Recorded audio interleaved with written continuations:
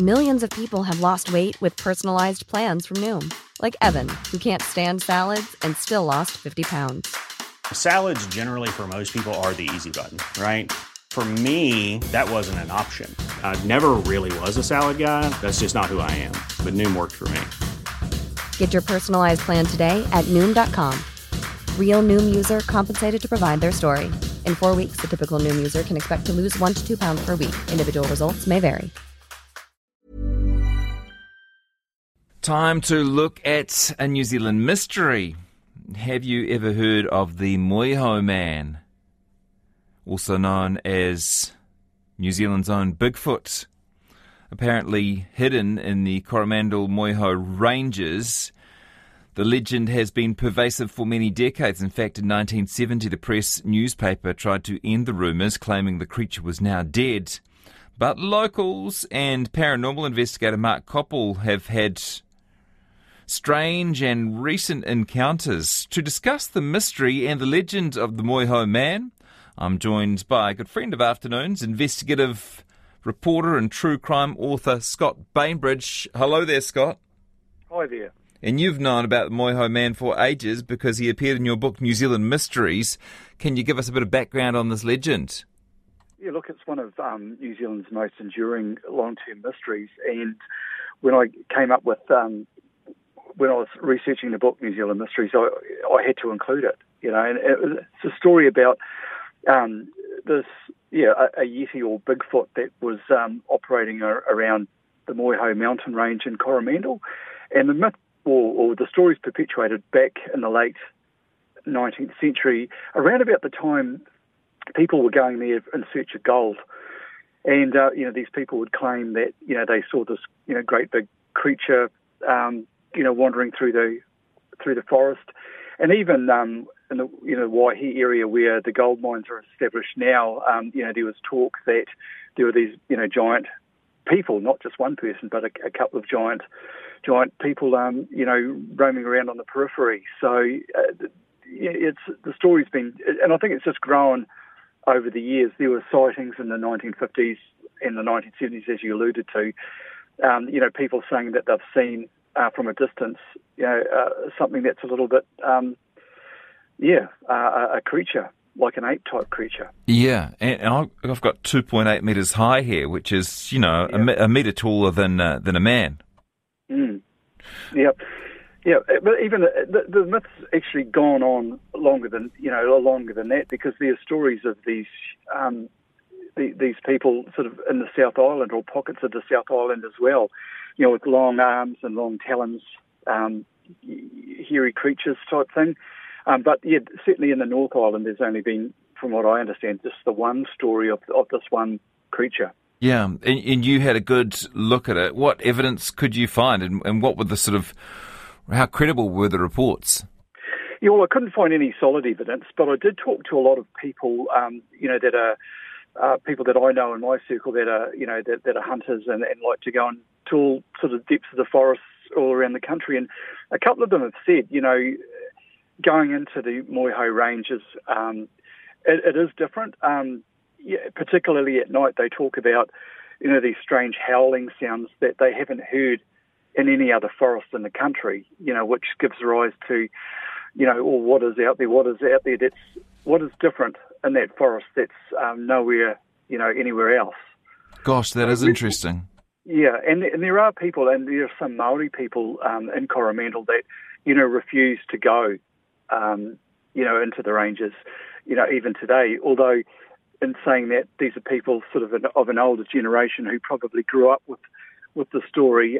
The younger people today probably, would just brush it off, saying it's all hocus pocus. Yeah, well, if it started, decades ago, unlikely this Moehau Man would have survived. Well, we don't know much about the longevity of whatever species he is, but there was a theory it might have been an ape that survived in the bush. Yeah, there is a story of a circus ape that, or an orangutan that jumped off one of the barges off on the eastern side of Coromandel and ran into the bush. But the thing is, I've heard a lot about that, but I couldn't find any any articles. You'd think that something like that would make the news even in the 1920s. I think it's 1924.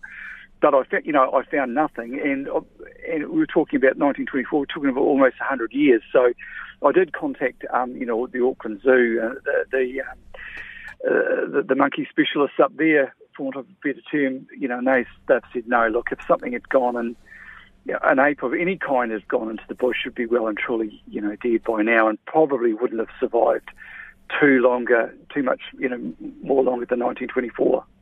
Would have been an interesting phone call in the day of the life of the monkey specialist at Auckland Zoo.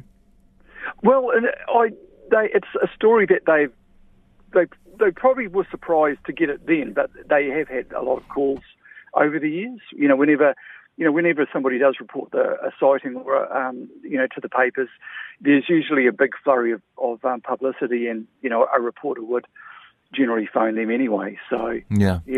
A lot of this research has been done by an excellent Stuff report on this topic, and they talked to paranormal investigator Mark Koppel. Have you come across him in your travels? No, I haven't. I did talk to Rex Gilroy about it, and Rex, he's passed now, but he was the one that came out to New Zealand about 15 years ago, and he was researching the giants in Waihi, and he came over with a team, and they did take a print of some footprints. In fact, I've got a photo of that in my book, New Zealand Mysteries. But I think he's been all around the world, or he went all around the world, and had plans to come back to do a wide scale investigation, but just got caught up. Yeah. That was Mark reports the unexplained footprints, knocking sounds. He says stones being thrown at him. That all sounds... That bush quite well, but I'm not entirely surprised. But I couldn't guess what it is. Yeah. Okay. Yeah. But I had thought that I had thought that maybe it was a myth that had grown over the years with, all the people heading to the Thames Coromandel area to prospect for gold.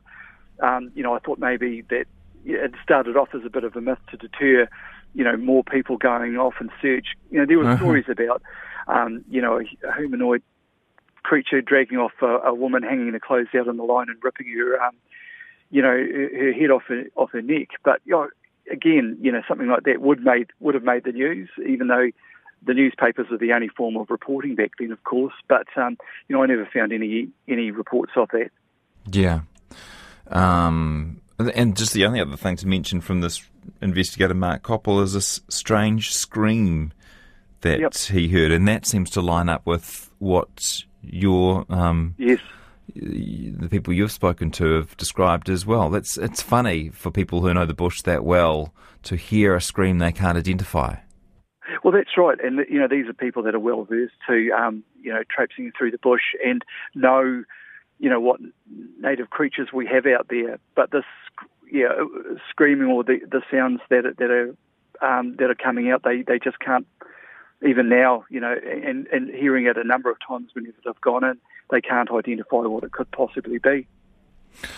So what I'm getting from you, Scott, is you're not really convinced there's a Bigfoot out there, but there is, from the reports you've had, some unexplained activity and maybe a sort of a supernatural feel to that part of the world in New Zealand. Yeah. Look, I've done a lot of research with into the Patupaia Rehi, the mythical fairies that live in set near me in Mount Pirongia, and also in the Uraweras, and the people that claim to have seen them are legitimate people that they're not the type of people that would seek the attention or make up stuff. So yes, I believe there's something supernatural there. I don't. Until there's evidence found, and you'd think that if there was a creature that, with all these people traipsing through the bush, there would be some evidence there, like fecal matter or any other evidence that they'd come across. But there's been nothing. So I wouldn't like to sort of say there's something out there, but there is something out there, but I wouldn't like to guess what it what it could be, or what's making those noises. Great to chat to you. Thank you for your analysis, and we'll send people to your book, New Zealand Mysteries, if they would like to find out more about this one, or perhaps some of the other mysteries hiding in New Zealand. Nice to talk to you, Scott, and thank you very much for your time today. Yeah, thanks, Jesse. Good talking. I'm Nick Friedman. I'm Lee Alec Murray. And I'm Leah President. And this is Crunchyroll Presents The Anime Effect. We are a new show breaking down the anime news, views, and shows you care about each and every week. I can't think of a better studio to bring something like this to life. And I agree. We're covering all the classics. if I don't know a lot about Godzilla, which I do, but I'm trying to pretend that I don't right Hold it in. And our current faves. Luffy must have his due. Tune in every week for the latest anime updates and possibly a few debates. Oof. I remember, what was that? Say what you're going to say and I'll circle back. You can listen to Crunchyroll Presents The Anime Effect every Friday wherever you get your podcasts. And watch full video episodes on Crunchyroll or the Crunchyroll YouTube channel.